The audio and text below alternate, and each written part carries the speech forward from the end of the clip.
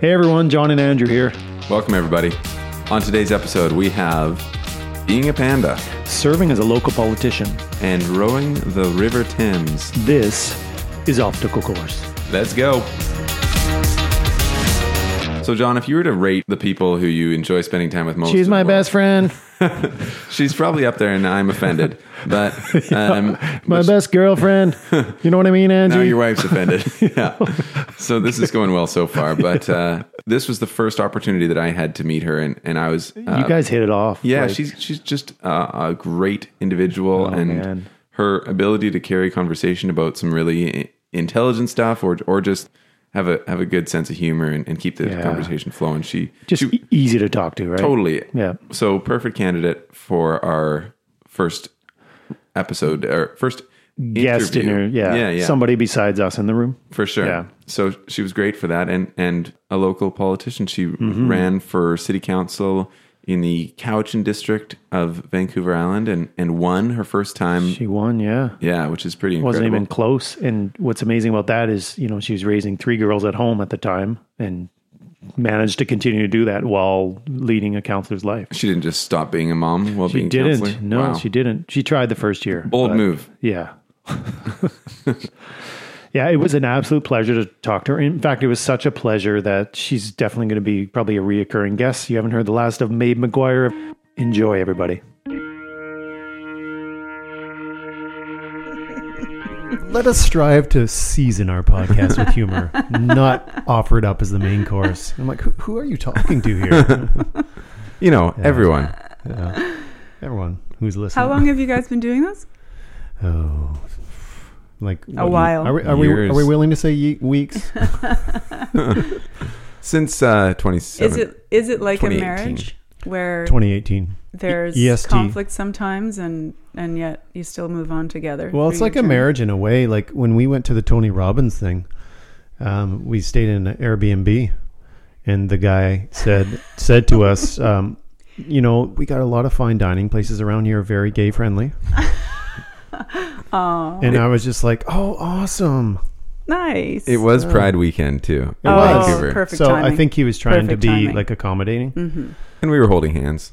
Yeah. So, So there was that. We met him way more than halfway on that one. Yeah. No, but did you tell her how we met? Yeah. Let's get the attention away from Maeve for a second and just Back to go you right guys. back to She's us. done a great Story job of my of life. turning it around Yeah. on us already. That's going to be your See strategy how the many whole times time. I do that? She'll just parrot it back to us. I don't know, how do you overcome that obstacle? But yeah, no, this is good. And this just started as randomly as us on a walk and me saying, let's do a podcast together. Mm-hmm. And Andrew had no like delay. Like he was just like, yeah, feels right. Cool. Yeah, because we had talked about our group meetings to have insightful, thoughtful Right. discussions, Right. and that just never really came together. No. And we just wanted to keep talking. Yeah, we enjoy being together. Mm-hmm. We usually meet at Whole Foods. There's a Whole Foods? There's a Whole Foods Okay. in Victoria. I didn't even know. Yeah. Wow. And have you ever had their burritos? No. Well, then you have not come to Victoria nor lived a life as a human being. I feel like I introduced you to Whole Foods too. Well, there's By no the feeling way. about it. You did introduce me. And the bagel and the burrito thing. Man, He's evangelizing Whole Foods only having just been introduced to it himself. I know. he's converted. It Yeah. It does change your life? I have absolutely been does. to a Whole Foods. It's not that I just didn't know Victoria had a Whole Foods. Oh my God. It's right in Uptown. That explains on the it. back part. Right. So you don't see it on the way in. It was actually the site of our first recording as well. We recorded With a laptop. an episode. Yeah, Aw. We Actually- tried to do it by phone. What happened there? John didn't know how to use his phone. Exactly. Oh. Way back in the It's day. Not a lie at all. Yeah, there was a little bit of a background noise issue. Yeah. You could hear the soundtrack of Whole Foods playing in the background the whole time. Lesson learned. Yeah. We didn't want to get sued. And there was a lot of people around us as well. We did give some shout outs to Whole Foods though, and their delicious burritos. We did. That's Choose- twice now. Here Choose it your is own again. topping. Isn't our burrito banter adorable? Doesn't this put you at ease for this very hard topic? I'm just sitting here thinking this is the easiest interview I've ever been in. Perfect. Exactly. That's what we want. That is what we This- want. you've set me up. Please tell your friends. Now I'm about to get screwed.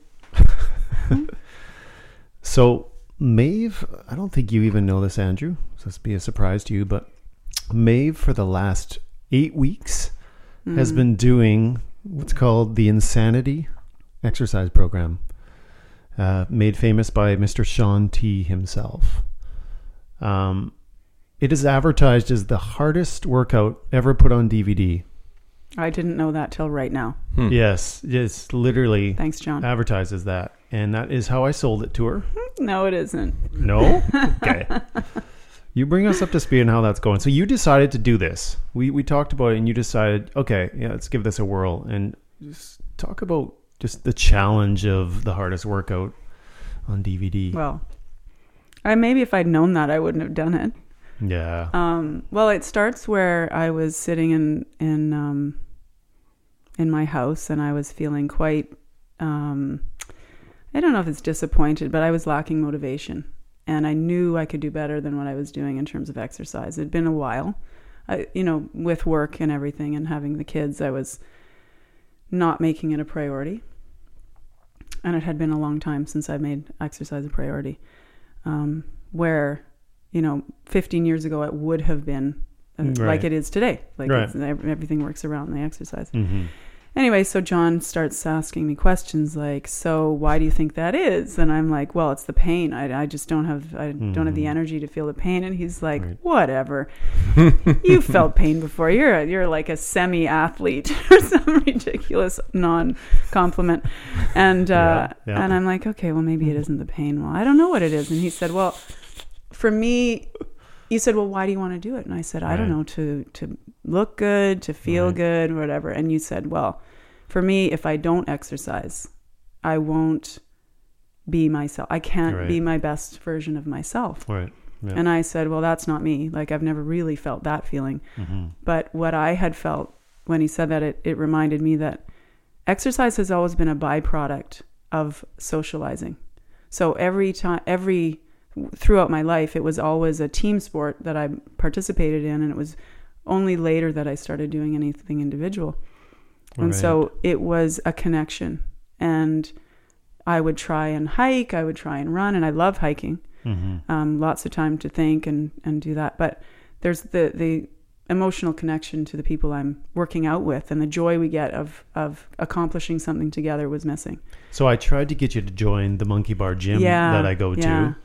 And well, I looked at it again. There is an inconvenience layer in leaving the house to exercise, right? Because I still have 3 kids and I still have to get to work. Yeah, and it's costs money. Every month. It was expensive. That's right. It was expensive. So and I wasn't ready to commit that financially or time wise to something that today I might now think twice about. Right. Because now I'm in a position where I definitely want to keep moving forward with it.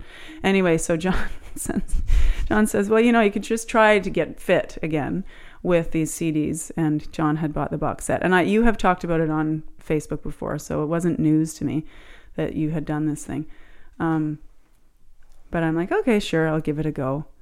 And didn't you try the clip on YouTube that's right. first? Yeah, there's a couple online, and so I tried one of the exercises, and I'm like, oh my God! And John's like, yeah, that's the recovery week. Yeah, right? I sent you the recovery workout, and I was like, oh my God! He's like, you could basically just do that workout and be fitter for the rest of your life, right? Yeah, for sure. So I do that for a little while. I tried to warn you and just say, no, he didn't. Didn't I put recovery in quotes in the email? Yeah, but as if I would have known that as a warning until you've actually should have been a little more emphasized. Sorry. Yeah. So then I did the first one, and it literally is insane. Mm-hmm. And it's a 9-week program, 63 days or something. Right. And they just rotate you through different circuits or whatever. Yeah. And by the end of the first week, I was feeling like, look at me go. But then every time you work towards the visual goal of ticking off all the boxes on the calendar to see that you've made it through. I have 5 days left, and it's been fantastic. I'm a better person for it. Well, and I look forward to the daily whiny email. saying, I am so sure. I've overdone it. No, the best one was when I was in a council meeting. That was the best and one. I'm like, I texted, we're an hour in, and I texted John and I said, I overdid it. Yeah. And I'm starting to feel panicky because my heart, like I'm not breathing properly, right? Because it's ridiculous. It's exhausting. It's self-paced. And yet you push yourself every time. I don't even know why I do it. That was when I started to feel a little bit guilty. I'm like, she's in a council meeting right now.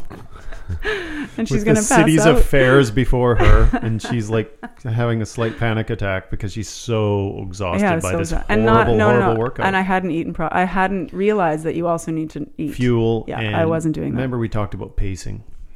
Yeah, you say that. How did it go after the first workout? Yeah, I think I tried to learn how to pace, but it's anyway.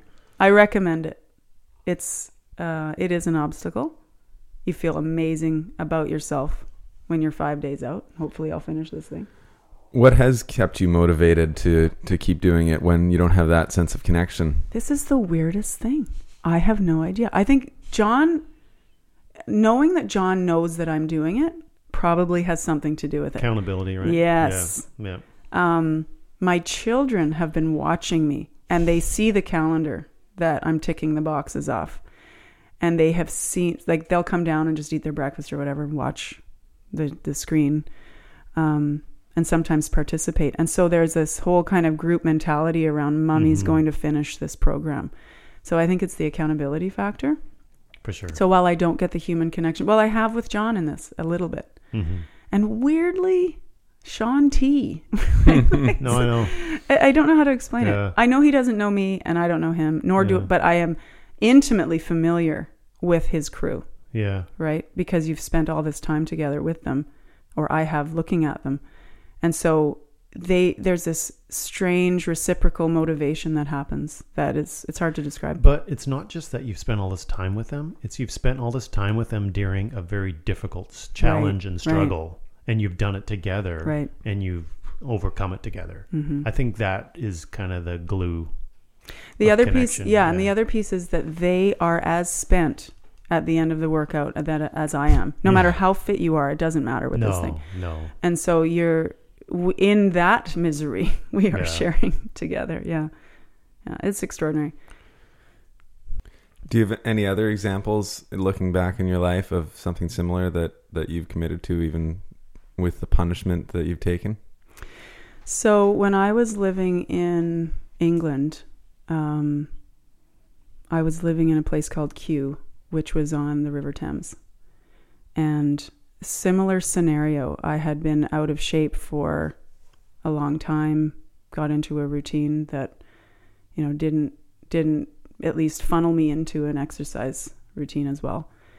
And I was preparing to come home, I think, at that point. I was like kind of between two minds. Should I stay in England or should I come home?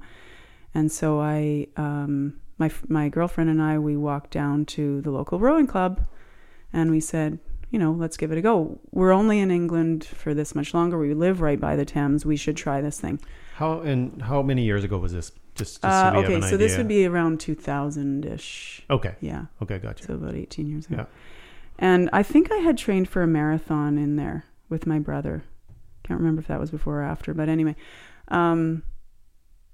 But I was looking for something to do. And so we went and we sat on the rowing machines, and rowing is one of those sports where you're going to know if this is for you or not very quickly into it. Yeah. And again, if it's for you, then most people are all in. It's not just that was a fun little thing I'd like to do once a year. Right. Most people that I've been around, even at the Maple Bay Rowing Club where we live, the people who are in are fully committed and will do everything they possibly can. Anytime there's a coach going out with a crew, they're in it, right? So in England, so we walked down to the rowing club, we got on the rowing machines, and I'm like, hey, this is kind of fun. And then we got into a boat, and you can't row. I mean, when you first start, like there's these two spindly sticks and you're trying to like, whatever. Yeah. But something clicked and I went all in. Very soon after, I was working out twice a day. We'd wake up, do a row in the mornings, go to work, come home and do an evening workout. I was in the best shape of my life. I was competing. And it was so empowering to be in a single scull on the Thames. Look at me getting all emotional about it. Oh, that's great. It's been a long time. Yeah. Nobody's out there. Like I would be out at 6:30 in the morning on my own. Wow. On the River Thames in the middle of London, listening to the cars driving by on the bridges overhead. Yeah. And I'm in the most peaceful, self-propelled right. crowd. It was just extraordinary. Well, and just the location, right? All of it. I mean, the history and the man. Yeah, it was Wonderful really time. empowering. And then I ended up staying in England for another 2-3 years after that because of it. Now, would that be around the time when you found your English? My souvenir? Yeah. The souvenir your that I brought home? Your lifelong souvenir? Yeah. Richard was rowing in it. He came out of that rowing club as well. Okay. And he was very cute and had beautiful legs. And yeah, I've seen him. She's not lying. Yeah, still. And I rode my bike and he rode his bike and we parked them near each other in the rowing club. Oh. Yeah. Accidentally on purpose. Yeah. Well, kind of. Because I'm like, sure, I'll park my bike next to yours. And then we both went out and did our thing. And when we came back, our bikes were gone. Oh. Somebody stole both of our bikes. Wow. So our relationship started on that. Shared obstacle. You guys rode home? No. No. It wasn't long after that we moved in together in the rowing club. Not initially, but eventually we lived on top of the rowing club. So we'd be able to just put our heads up, look at the state of the water if it was worth rowing on, and then get down and get our boats out. Yeah, it was awesome. Wow, I've not heard any of that. So it makes sense now where you live today. Yes, Maple Bay. Right. Like there's that connection. Water you guys access. have always had that connection to water and proximity and stuff. Wow. That's cool. Yeah. Very neat. And now, was it a little bit before that time when you were playing college ball? A lot. Yeah. So I graduated in 1997. Okay. It feels like a bigger amount of time between basketball and rowing. Right. But when we say it, it's probably only like 3 or 4 years, which is weird because at the time it would have felt like between I graduated, moved to Korea, taught English for a while, then went to Australia and worked and traveled, and then moved to England and was there for 6 years. That time between graduating and moving to and starting rowing would have still feels to me like a decade. Right. So much change in that short amount of time. What role did you play in the basketball team? I was a point guard. The boss. And what team was this? It was the University of Alberta Pandas. Oh. Yeah. You were a panda. I was a panda. Were you more of a shooting panda or a passing panda? No, I was a passer. You're a distributor. I was. I shared the role with a girl named Christy Wiebe, who was is still an extraordinary athlete. All of them. I would say I was the least athletic among us. But, if we could have combined her athleticism with my, I guess, study of the game. I was more into reading the floor and making sure people got the ball. Not to say Christy couldn't do that as well. She could. But it would have been my strength. Her strength was just absolute speed, agility. Right. She could shoot, she could pass, she could do the whole thing. So I learned, and imagine practicing against somebody who is so much physically better than or stronger than you are every day. Of course, that elevated me, and I'm sure it elevated her. She had to get better at reading the floor and having the game piece of it as well. Yeah, it was pretty empowering. But I mean, there's a lot of kids playing sports with all dreams of making it as far as you did, like to college or perhaps even one day to the pros. How do you think you were able to make it and play at that level? Like you must have had, obstacles to overcome to get to that, or it must have been a great challenge. How did you meet that and become successful? Yeah, is it just pure talent? No, exactly the opposite. Right. I would say that. One, I didn't get there. There was no stardom here, right? So I started as a red shirt on the team. Right. I was like the last player who got on my first year. Which, for people who don't know what that means. Yeah, it means you practice with the team, but you don't play in games. Right. And I had a long hill to climb to physically get strong enough. But I had been playing it, so I had, I had a good sense of the game. I knew several of the players who were also trying out, so I was part of the community. Okay. But I wouldn't have been a major contributor initially, and I may be selling myself short as well, but I don't think so. It wasn't until sort of my third, fourth, and my last year, and certainly in my last year, where I really got an understanding of the goal of wanting to win a national championship. I remember one of my first meetings when I was a red shirt in that first year with my coach, and she's like, well, what are your goals for the year? And I'm like, I'm just going to show up to practice and hang out with my pals. Like, I don't know. And she was like, well, don't you want to win a national championship? And I'm like, oh, okay, so that's the thing. All right. So I had no idea, right? I just liked the game. And it was only as time progressed that I figured that, we're supposed to actually be working towards a thing. Right. There are athletes who, and my husband and Richard is one of these athletes. There's the athletes who have that drive to win. Right. I'm not that athlete. Okay. I'm the athlete who has the drive to make the weakest among us the best. And so we build a team based on, we are, as strong as our weakest link. Right.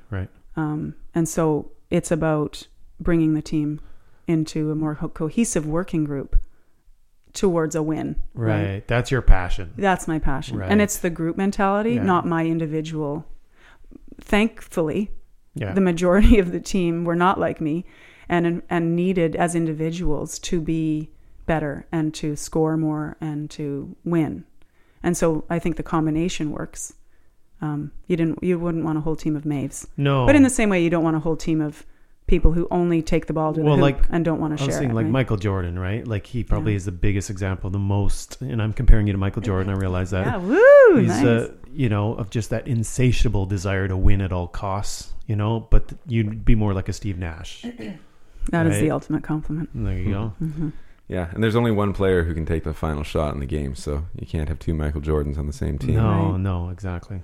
The real shame is that I don't have a female example of a Michael Jordan at the front of my mind, even though they exist. What's her name? Is it Cheryl Swoops? Somebody the Canadian. I just pulled that out. Thank you, John. There you go. Yeah. I actually stopped watching. I stopped connecting with basketball very quickly after. I cannot watch NBA. Yeah. Nothing in me loves it. Yeah. Because the one thing I do like to watch is the college basketball in March. March Madness. Yeah. I do like to watch it. And the women, unfortunately, don't get as much airtime, but it's extraordinary basketball because they play defense. It's about who's going to make it to the end of this tournament, and you can't get there without playing excellent defense. Right. And so the games are just the best to watch. The heart and passion that you see in March Madness, even in like the opening round games, and you've got the Goliaths going against the Kentuckys and Kansases and Michigan States, and you've got a tiny school like Monmouth or like Loyola Marymount or something. Hey, I've been to Loyola. Yeah. It's the Hoosiers story, right? For sure. Oh, we all buy into You're going to start crying again. I'm not. Aren't you? I won't bring up Rudy either. Oh, okay.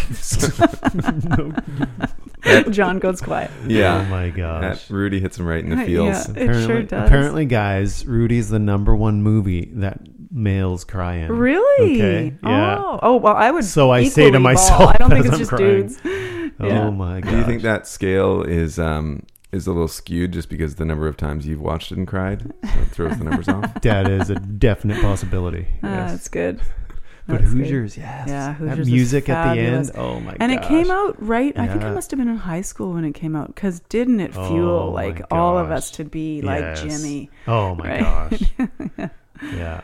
And I grew up, I mean, when we were playing, I played basketball. We were always brought up to the next level because when I say we, my friend Sherry and I, who played basketball along with me in northern Alberta, where there isn't a lot to draw from, right? Or there wasn't at the time. There would be more today. We were in grade 6 playing with the grade 7s, right? And then in grade 9 we were playing with the high school because there just weren't enough people to make a team, right? And so we were like the team in Hoosiers. We were practicing in crappy gyms. We didn't know differently, but we didn't have the great uniforms, and we weren't like when you'd go to the city. You go to Edmonton or Calgary, and the teams were bigger and stronger and brighter colored uniform. All their uniforms were bright white. Ours were yellowish, right? With grass stains for some reason. Who knows? Yeah, yeah. Because they were used over years and years because the schools didn't have as much money. So true. Yeah, we attached ourselves to that story. What was your proudest accomplishment as a panda? Yeah. Oh, let's think. Anyway, I don't know. I don't know why I'm emotional. I do know why I'm emotional. They just had a 20-year reunion. They won nationals 2 years after I left. There were a bunch of us who left the year that I left. Yeah. And I'm so proud of them. Oh, yeah. That's awesome. My greatest accomplishment would be, by the end of my career, I was able to anticipate what the coach needed before she had to ask for it. And the coach, we didn't always see eye to eye. We weren't kindred, but she ended up trusting me enough to command the floor. That's huge. Yeah, it was huge. Huge. Yeah. Huh.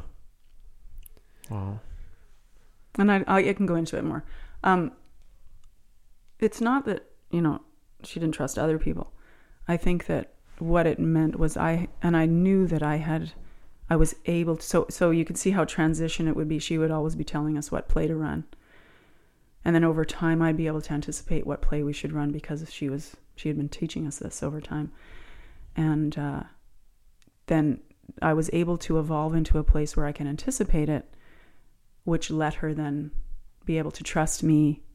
You could see how the transition would be made. She would see that I could make a play. I could call the right play and get the ball to the right person. Right. So she didn't need to ask that time. Exactly. Which means that the next time she might not need to ask again. Right. And so over time we did get to a point where I was able to go to her and say, I think we should put on the press.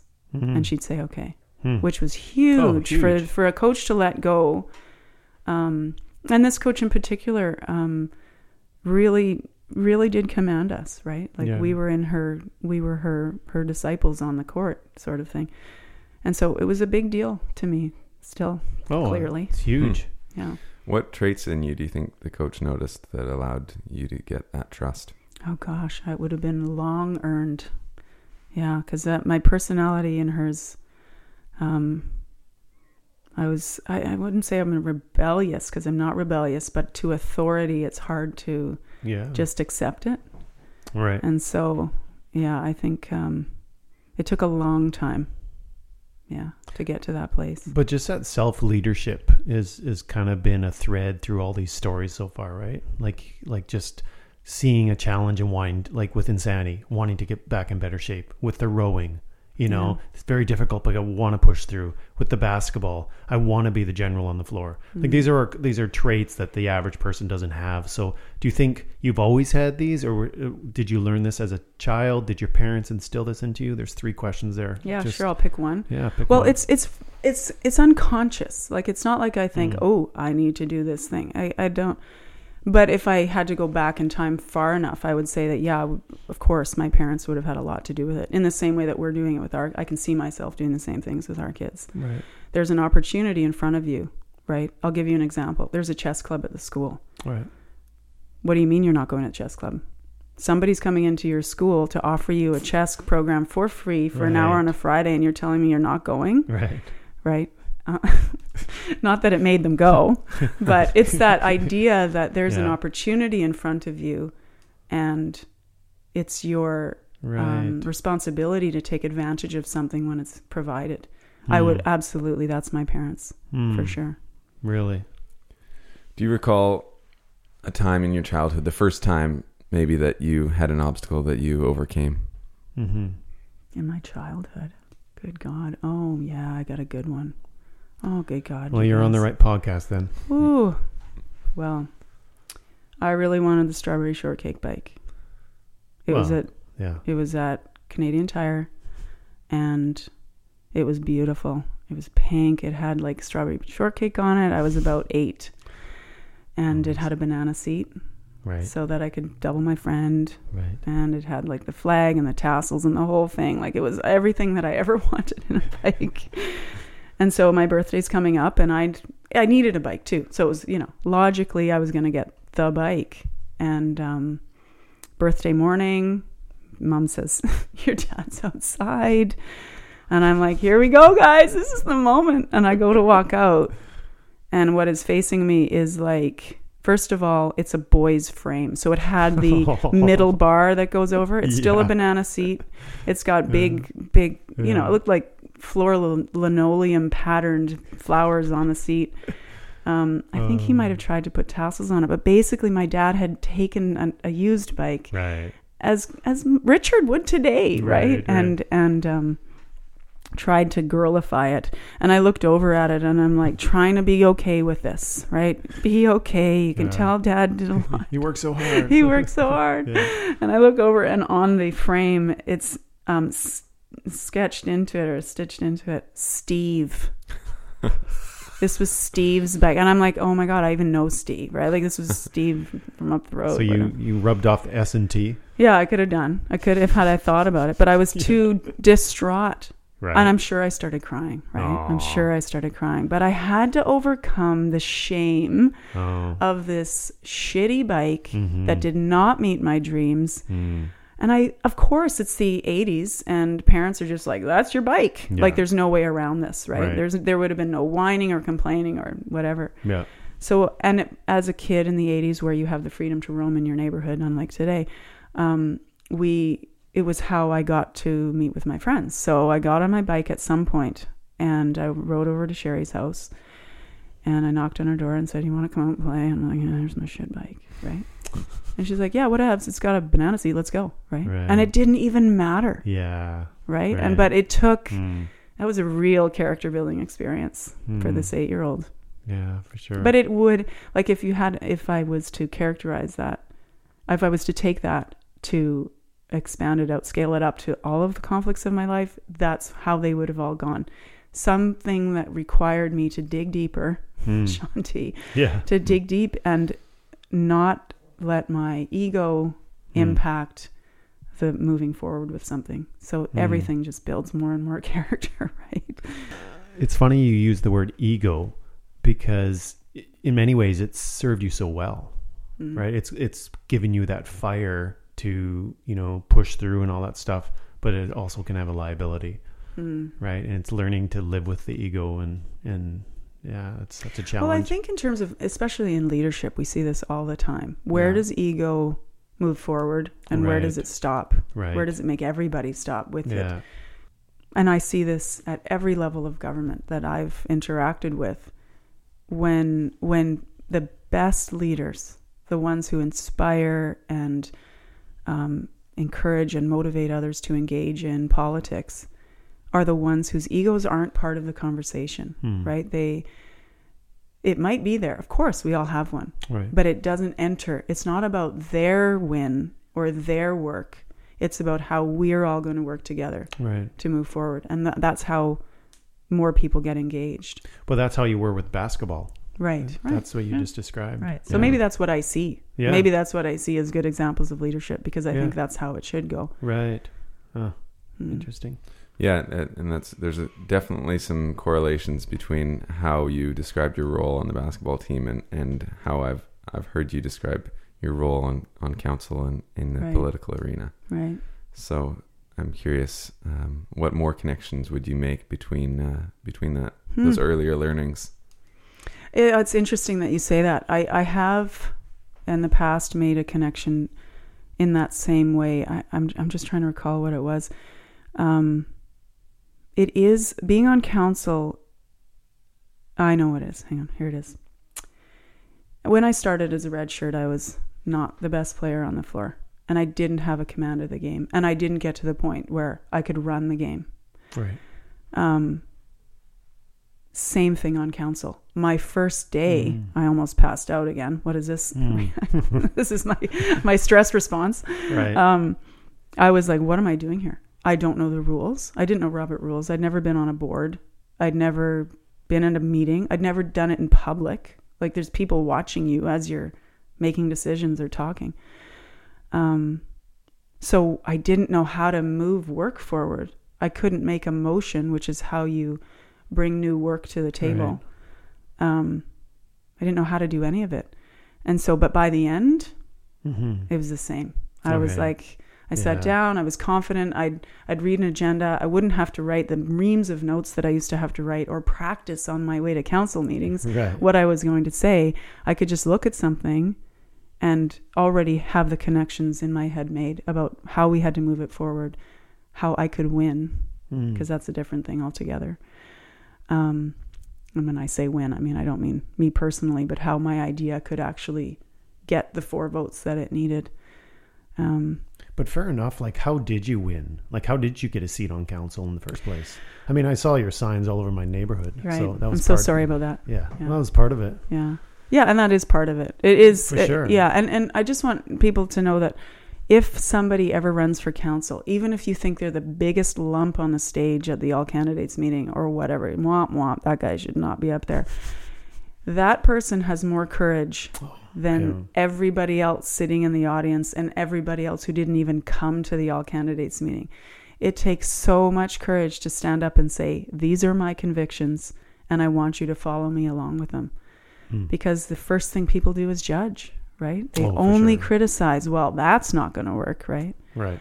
When in fact, the libertarian on the stage is likely to have some perspective that could make that policy better. Now, I'm not saying we should all be libertarians, but they have something to add, right? Right.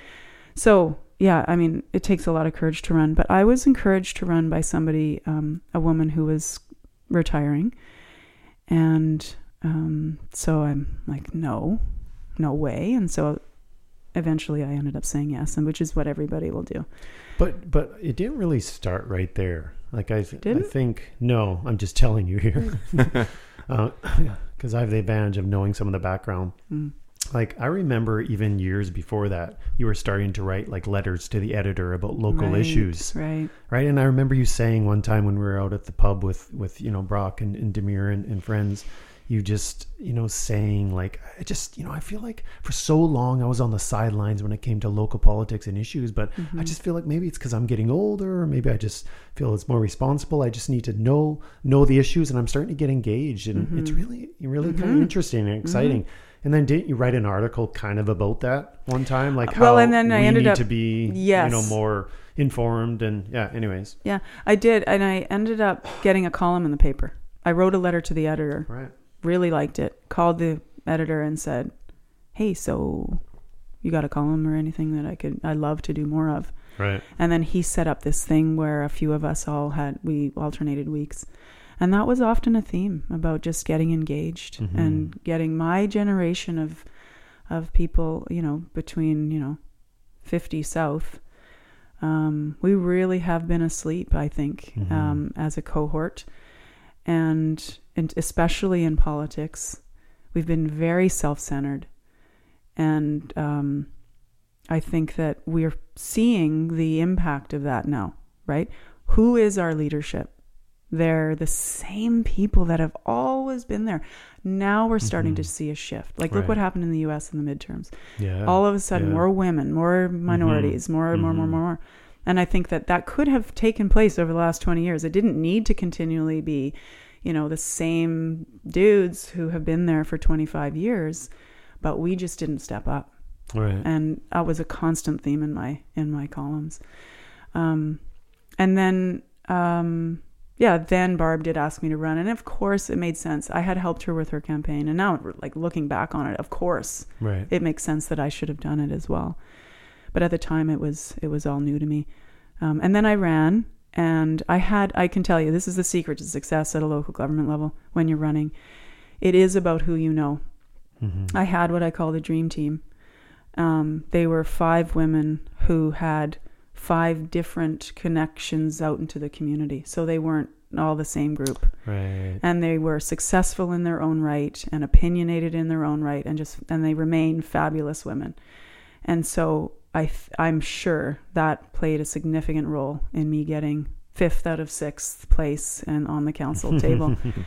Because I did virtually come from nowhere. I did have the column in the paper, but really, I wasn't from Couch, and I'd moved there in 2000. Well, and your blog as well, right? And I had a blog, but again, like John, like 3 people read it, right? But it's worth saying. Yeah, Maeve has a blog, everybody.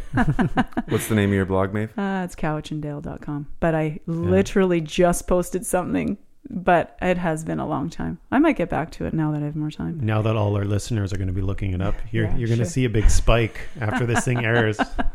Well, yeah, look at this person who has the drive to do the insanity workouts and absolutely doesn't mind being on the Thames at 5 o'clock in the morning by herself. That was a gift. Yeah, I wouldn't say 5 though. That's way too early. So I want to delve into that subject matter a little bit more. So for people who are listening and thinking like, wow, she has the courage to step up and run for council with no political experience, really.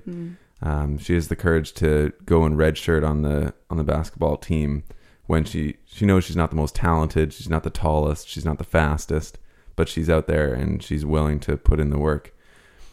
How do you think people who maybe believe that about themselves but aren't quite ready to make that step forward and to step into the spotlight, how do you think they might be able to develop those skills or that courage? Yeah, find somebody who's done it. It really demystifies the importance of what you're about to do. And I'll say what I mean. Go to a council meeting if council's interest, if that's what your interest is. Right. And you'll see it's not as we sort of elevate these things in our minds, like, whoa, these guys are super smart, or they know the most, or what. They're just like us. They're just the same. Anybody can run for council, and anybody who is engaged in their work can do an excellent job at council, regardless of ideology, regardless of history or education. If you're engaged in the work, you can do it. But to overcome that sort of fear of getting started on something, go find somebody who's done it. Like, go and call up a counselor, call up a business owner if that's the kind of business you want to get into, or if you want to do the insanity workout, go online and find out what people have done, and it takes away the fear of the unknown. And we often make it way bigger than it actually is, right? Oh, absolutely. Yeah. Well, and another thing, Andrea, I'm sure you've picked up on this as well, is like at the start, whenever you were faced with a challenge or an obstacle, you talked about like, I'm going to pass out, like that was kind of the first reaction, right? Funny. Just that sort of confusion, nausea, like just that sort of, anxiety that you can feel. But, I think the difference between people who become successful and get what they want and people who don't is they don't know how to push past that feeling. Right. So how did you, when you felt that, which for most people will just floor them and say, okay, obviously I'm not meant to do the insanity workout, or, well, I'm sick at council, I shouldn't be on council. Right. What would you say to those people who can't get past that initial sort of anxiety or trepidation? I think I know where mine comes from, and it would be that my parents, when I was younger, saying, yeah, you feel like this, but you're doing it anyway. Mm-hmm. Right. Yeah, I know you, well, they wouldn't have said this. I know you suck at violin, but we've committed you to playing at this thing. You got to do it. Mm-hmm. Right. And I think we are doing our children a disservice if we don't encourage them to overcome it at that age, because that is the hardest and easiest time to do it. Right? Yes. And so I would say just by practice. So on council, one of my biggest issues was I was afraid to speak in public. And so I started out, when you run for council, you get a 2-minute speech that you just recycle 3 times and you're done. Like that is literally all we had to do in terms of public speaking on council. During the election, during the campaign. One-on-one, I can talk to anybody, but put you up on a stage and the dynamic is so different. Right. So I got in the council chair, and because I didn't know the rules of the game and I didn't know the content of it very well, I was so nervous that I just wouldn't speak. And my heart would be like, I swear you could probably hear it in the microphone at the council, you know. And my mentor, Barb Lines, who had been on council before, she said, you know what, Maeve, just wait until you know you're right about what you want to say. Wait until you know you have conviction in something, and then you won't feel the same nervousness. And she was exactly right. When I knew I had to say it, you're just compelled to do it. Right. I would say it, still nervous, but it was the right thing to do. And you do that enough, practice. By the end of the term, I don't have that same issue anymore. I rarely get nervous, to the point where I had to do a eulogy at a funeral. Right. And I was nervous at the beginning. There was no way I could have done that 4 years ago. No. But I did it. Yeah. And I was happy with it. Yeah. So, yeah, I can't remember your question yet, but you answered it perfectly. Great. Yeah. That was it. Yeah, just do it. Just practice. That was a question, is how you help people who can't get past the anxiety or the fear. Right. And you said, once you believe enough in it, or if you're passionate enough in it, then you're just going to do it anyway. You'll push through it to get what you want. Find the thing that helps you ignore the fear, and you'll do it anyway. Yeah. Or immerse yourself in such a way that you can't get out. Right. And you're going to have to do it anyway, right? Yeah, you're elected to council. You got to Suck do this. It up. When it comes to parenting, and you brought this up, and I'm not sure if it's something that you're open to talking about, but if you are, you mentioned that your parents kind of just, you're doing this and you might not like it right now, but it's going to help you grow. How has that kind of mentality, which maybe isn't as common anymore in parenting, how has that shaped your role as a parent? And when has it been really hard to play that role? Well, every day it's hard to play that role. Right. Because you never know. And I realize now my parents probably didn't know either. We're just doing our best. And by the way, when they presented it to me as you're doing that, and it might not feel good to you today, but it will eventually, you'll understand. That's not how it had been presented or characterized in that moment. It's get your ass on that stage because you're here to do it, right? And not mean, just we've committed and there's no getting out of this. Right. My kids would get the message you just said, where I know you're not happy today. This is what we have to do in life. And afterwards, you're going to feel pretty great about yourself. Right. Mm-hmm. And so that would be the generational shift in parenting messages. But I think every day it's difficult to know, am I saying or doing or acting or representing or modeling the right thing to these kids? There is no right way. And yet we are excellent judges of all the ways that everybody else parents their kids, right? Mm-hmm. But especially people without kids, they're the real experts. We were too. They're the most opinionated. I can remember Richard and I having the best opinions of Richard's sister's kids, and now in retrospect, I'm like, just slow clap for her. Like she was amazing. It's just you do it the best you can in the moment and hope to God this thing is going to end up okay, and accept that somewhere down the line you're probably going to have to pay for some psychology bills. How the hell did you run for council and manage to be on council with kids? Right? Like your kids, how old were they at the time? They were 4, 6, and 8. Right. Yeah. That's a busy time. That's a busy time. How did you navigate the obstacle of time with the kids versus your town needs you? Like how the heck? And I was working. Yeah, and you're working. Yeah. I have a husband named Richard. Yes. And Richard was the mom. He played the stay-at-home dad. Wow. Pretty much. I mean, he still worked part-time, but and for the most part anyway, there were still things I was responsible for that we still fight about. But it can be done. You can't do it can be done. Mm-hmm. And even a single parent could do this. Mm-hmm. It's just about putting supports in place. Mm-hmm. Our neighbor would often take the girls at a last minute's notice if Richard had to go and do something or go work or whatever. Right. But it is that is one of the most difficult things, is the constant juggle of schedules, right? So you want to make sure that you have predictability for those kids through that time. And Richard was that element of predictability for them. I missed it. Like, that is one of the hardest things, is like, I'd leave at the worst possible. This is the thing. Right. Meetings were always at the worst possible times for families. Right. At 6:30. Right. Yeah. The kids might have just eaten. Right. Yeah. And then the gong show begins, because they're full of beans. It's an hour before bedtime. They get their second wind. Yeah. And I'd leave. Yeah. Good luck. Right. Bye. I love you. Heart sign. Yeah. And he's just always so amazing. Like, you look great. You're ready. You've got this. So many times. Oh, yeah. Wow. Yeah. You can't do it without that. No. Yeah. Yeah. You brought up the idea of supports, and you kind of have this vibe about you where you're like, you can handle it. You can, stress free is what you're giving off now, but obviously there was some difficult times, and it was not an easy role. What supports did you rely on when you were in those rough patches?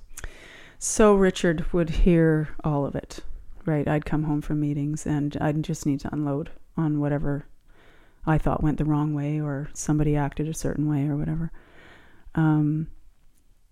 And he's excellent he didn't know anything about nothing about the issues, right?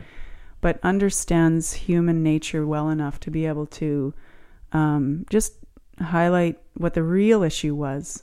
So her ego is upset because she didn't get this thing the other day. Well, and now she's impacted over here, and be like, yeah, that's a good point. I didn't even factor that bit in, right? So Richard was great at unloading. My parents, we had to do some pretty intense things this last council term that not every council has to deal with. And right towards the end, it got to a place where I was like, I need some advice from somebody who's done this. And because my dad's experience in his work, I was able to call on him and my mom, and they were excellent too. Like, just, okay, if this has happened, these are the types of steps you can take. And having never been in a situation where you're on the board and you're managing one employee, which is sort of the structure that we go by, I'd never understood the relationship. So my dad was really good at helping me understand that. And then our pals, we had the Cowichan Conversation Club, which is pretty funny. Let's talk about that, CCC. Yeah, CCC. Which, like you guys wanted to talk about interesting things. I also wanted the same, and I still do in Cowichan. And I think there are some groups that are getting made, but at the time we really didn't have an outlet for people to talk about local or bigger issues.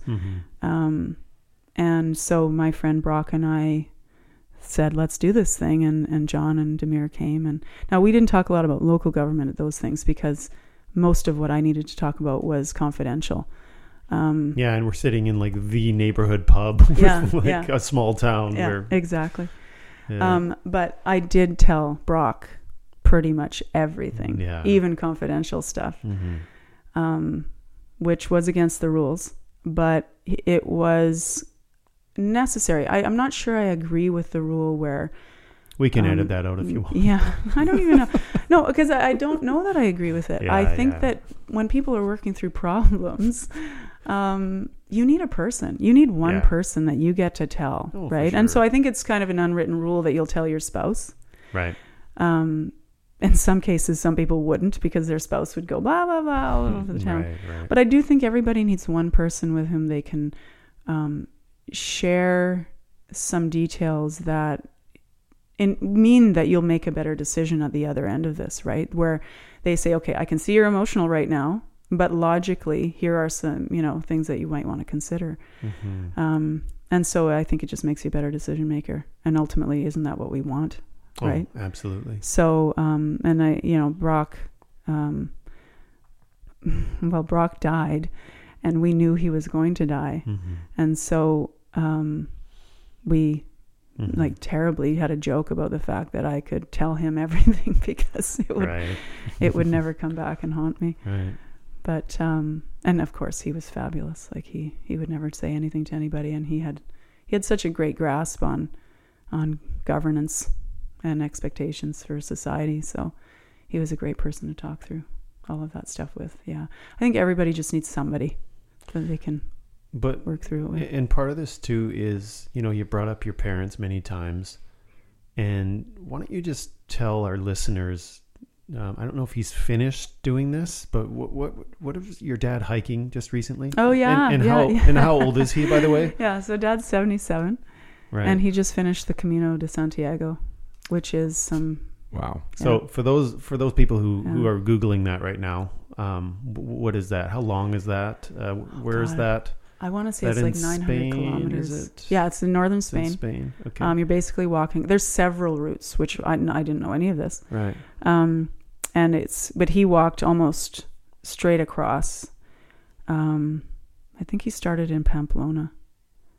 I can't remember the details, but I think it's something like 900 kilometers. Wow. And it took him 30, 40 days to do it. He did 35 days and something, and then he did the last 5 because he had to... Scheduling didn't work out, but extraordinary. Yeah, just an extraordinary thing. It's a bucket list item for him. Solo? Yeah. Wow. Yeah. So that explains a lot, right? Just Maeve having a drive, and just having that example. So that gives kind of inspiration to parents everywhere that you can really make a profound difference. Right. Because you probably haven't even connected the dots, but just having an example of that in your life, where I'm sure he did things like that, they moved to Canada his whole life, right? Out of the blue. Yeah. Yeah. It started then. Oh, well, I would say it's in the whole family. I think it's a Maguire trait. My grandma was a feisty woman. Right. And, if I think about his siblings and their kids, and this is just a Maguire thing. Yeah. But yet, not to make yourself sound like superheroes, although it sounds like it, you still talk about having to like push past that like initial fear and all this kind of stuff. And I just think like, it can be such a barrier for so many people, is they can't get past that initial thing. They think that means they shouldn't be doing it, but that's just part of the package. It's part of the feeling of being human and trying to accomplish something that's hard. Right? You're gonna feel wonky a little bit, right? And in fact, if you didn't, why not? Are you not engaged in it? Yeah, exactly. To the point where you should be, right? So that it is part, and it's interesting because, again, we're raising these children who we're seeing higher signs of anxiety and huge right now. Less likely to engage into something that, well, I mean, I'm assuming that that's the result of anxiety, but what a shame. What are they missing out on? Is the joy that comes on the other side of having accomplished it. Exactly. And it's also coincides with this being the age of a lot of helicopter parenting, which is basically, just parents, insulating their children from discomfort. And we do it too. Like we are as prone to it, even though, we try and kick the kids out of the house to go to the park. There we all were on Halloween night, walking with our kids. I'm like, okay, guys, I think it's time for the neighborhood parents to go sit in the pub, which is, a central location between, if they needed something, we'd all be there.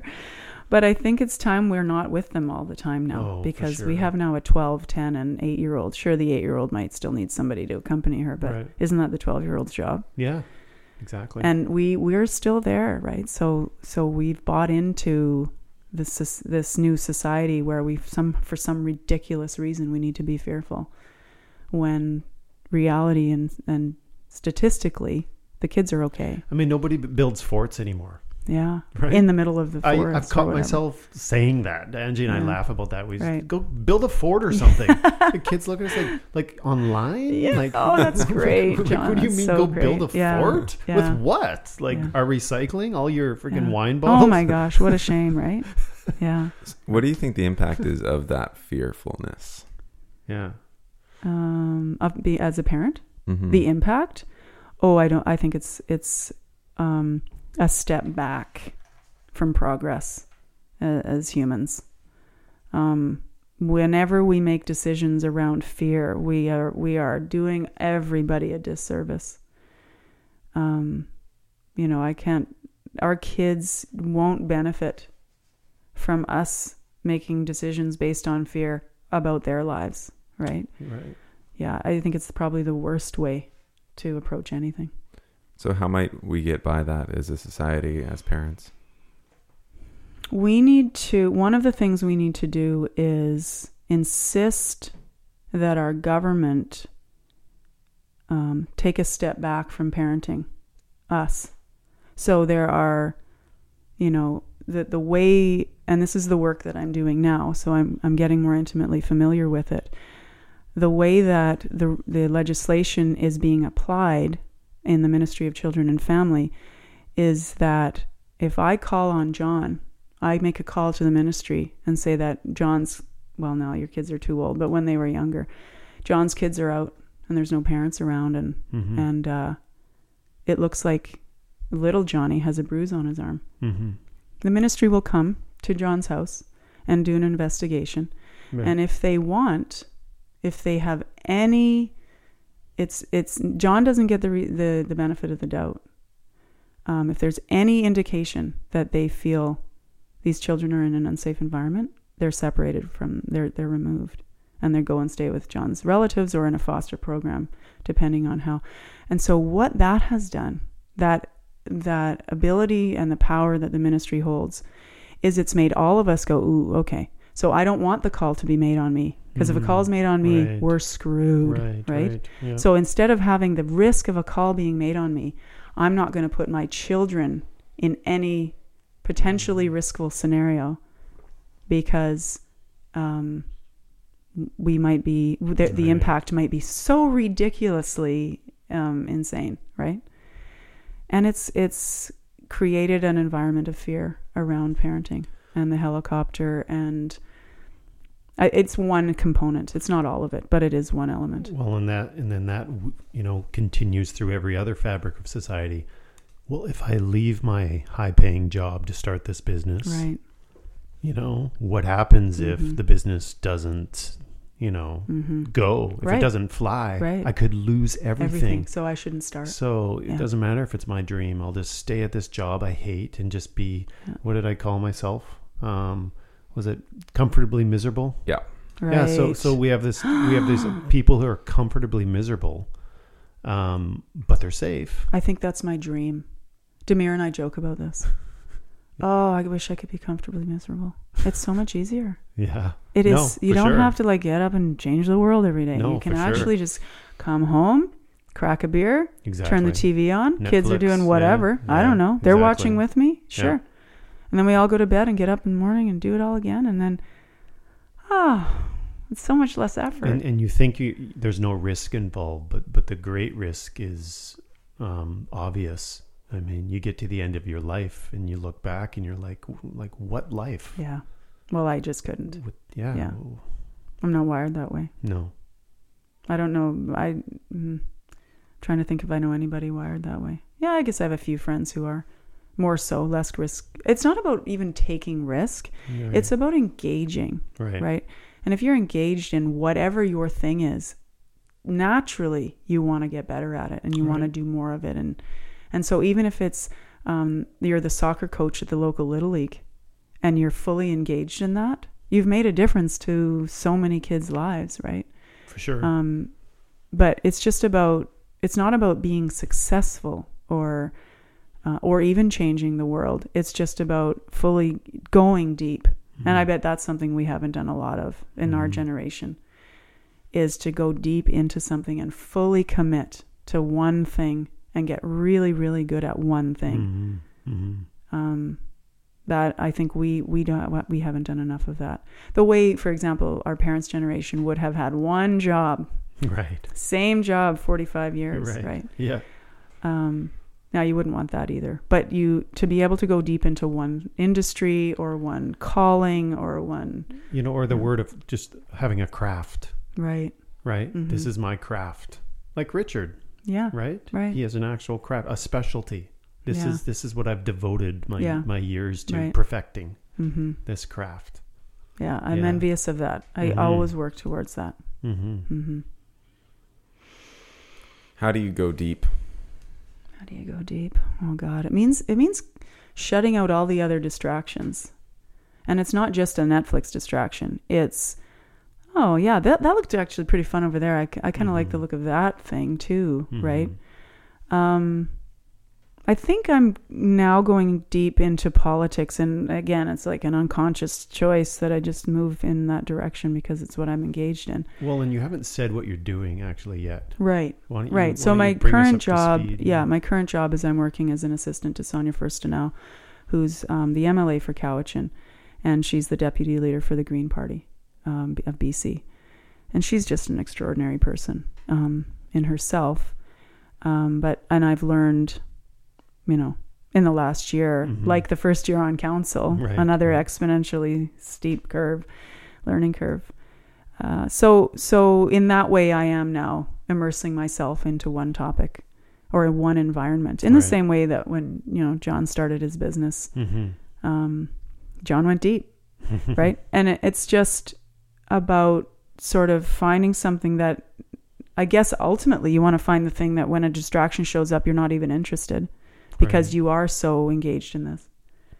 But it's really about not letting those other potential draws draw you in. So even with the insanity thing a little bit, it has distracted me from, and I was saying this to John earlier, that, between the transition from out of not being on council anymore, which just finished, and going into and just being focused 100% on my work with Sonia, that transition wasn't fully smooth.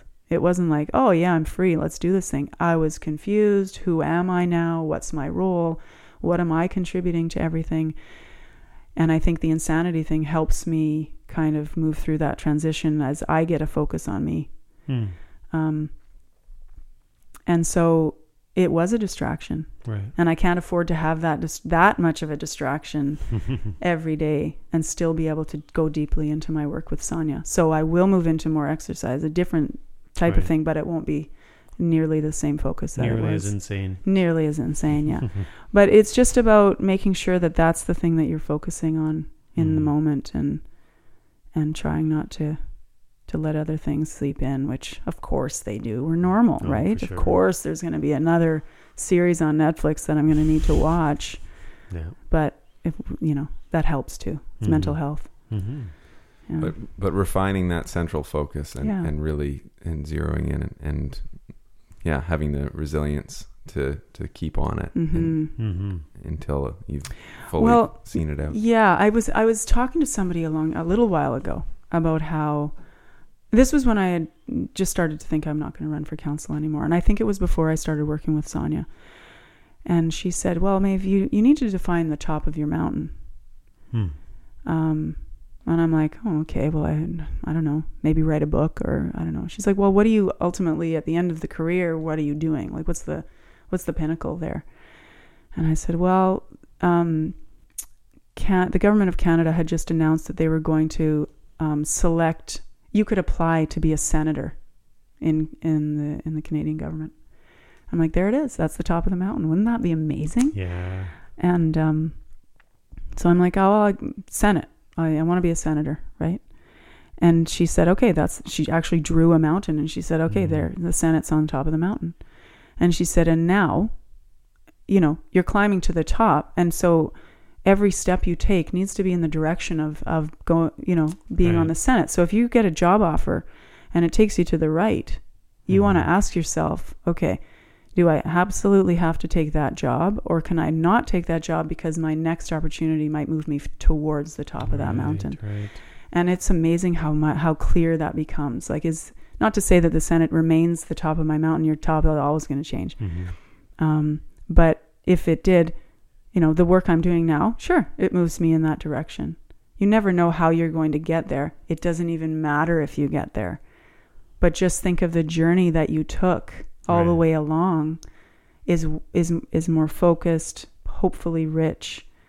And it gets you to a place where you're looking back on your life and saying, look what I did. Look at the difference that I made in the world. And so it really made a difference to me being clear on what I wanted to do. I love your point about it not being like just, well, this is a path you take to the top of the mountain. Just stay on that path. You'll get there eventually. No, that's why we call this obstacle course. It really is an obstacle course. Right. I mean, sometimes you're shimmering under things. You're flying over things. You're having to get help to get over. I mean, it's an adventure. Mm-hmm. Well, and you've got kids or a physical disability all of a sudden, or somebody dies or whatever, right? Like financial. I mean, there's no direct route. No. But when you get to that decision making point, am I going to take this route or am I going to take a different one? It just reminds you, okay, I promised myself I was going to move towards this. And is this going to get me there? And sometimes you have to go right.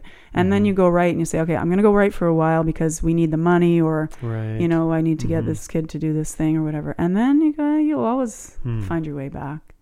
I like it. Mm-hmm. Awesome. So Maeve has a secret project. I don't know if she wants to talk about it, but she told. It's so secret we haven't done anything about it yet. Yeah, and she told me about it after she had a few glasses of wine, and then the next morning I remember saying, "So do you remember that nice little thing you shared about? Was that the wine talking?"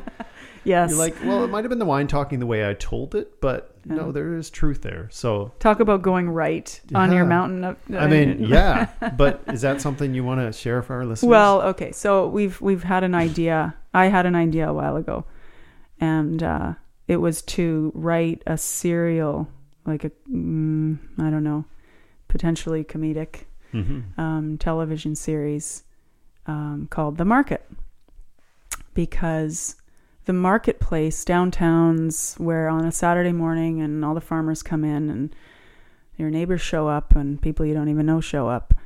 There's so much happening there. It's just such a rich environment for stories. And it is. Part of what I like to do is tell stories anyway. So, it's always been this thing I wanted to do. And so when I decided not to run for council, of course I need to fill that space with something else. And there are a few people locally who are either involved in the market or who are who go to the market and who are very funny and very they get all the details. And I just thought, wouldn't it be neat to get us together and create something? And now it might not be TV, it might be a podcast, it might be something. But it was just, there's this joy in creativity. And so when I talk about being distracted from the top of the mountain, maybe that we do need to make space for the mental health break, right? Because if you're so focused on one thing, that's not going to work either. And this would be exactly that. A passion project. Yeah, passion project. And it's, just in the way that John has a passion for the cinema. And I could, I hope that somehow your work, you did some lighting for some crews. You'd love to see how your work and your passion could sometimes, maybe not all the time, but at least coexist. And so, this would just be one project. And if there was a way to show things that I've learned in the work in my life, in an entertaining way, what better way to teach the world, right? Absolutely. So who knows? That's awesome. We'll see if there's time. It's exciting. Yeah. Well, next time we bring you on the podcast, it'll be you for can that. give us an update. Yeah, for sure. Or it's gone live in whatever means. Yeah, we'll see. For sure. We'll see. So the last question we have, which we like to kind of end off with, is the word legacy. So when you think about what kind of legacy you are trying to leave or hoping to leave for your kids by your decisions, what do you hope that is? What do you hope that looks like? So we chose to live in Maple Bay, which is a seaside, villagey type space, type place. And we made that decision because we wanted to, we didn't want to get caught up in the rat race and the cogs, which we were in London and we saw in Vancouver as well. And so in one aspect, I hope that they see the benefit of not conforming to how everybody else lives. Like, it's okay to choose a new and carve out a new path, a different way of living than the people around you. So that's one thing, just lifestyle wise. Yeah. I think what they'll the girls have seen both Richard and I make career choices that are not common. And I hope that they see that you can have a great life by not putting money first.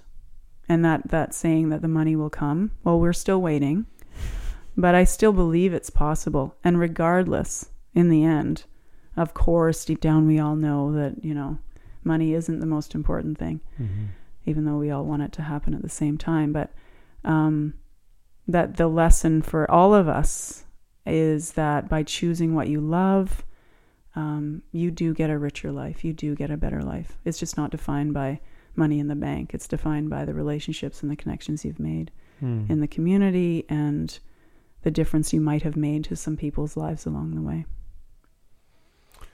That's a beautiful way to wrap up, I think. Absolutely. Yeah, I just really want to say thank you for coming on and sharing your voice and your values and your passion. And it's been a pleasure learning from you and sitting here with you today. Well, it's absolutely my pleasure to be your guest on this wonderful, successful podcast. Thanks so much, Maeve. Until next time.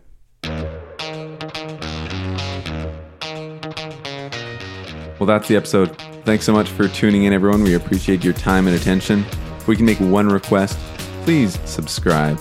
How do you do that, John? They push subscribe. That's all you got to do. We also got social media, guys. We got Twitter, Facebook, Instagram. Please like us and follow us there. We also got a really fancy website. obstaclecoursepodcast.com. That is the one. It's where you'll find our show notes and lots of other goodies. And if you have somebody who'd be great for the podcast, please let us know. Send us a message on any of those networks, and we'll bring them on. For sure. We're always looking for good people. Thanks for listening. Keep pushing through those obstacles.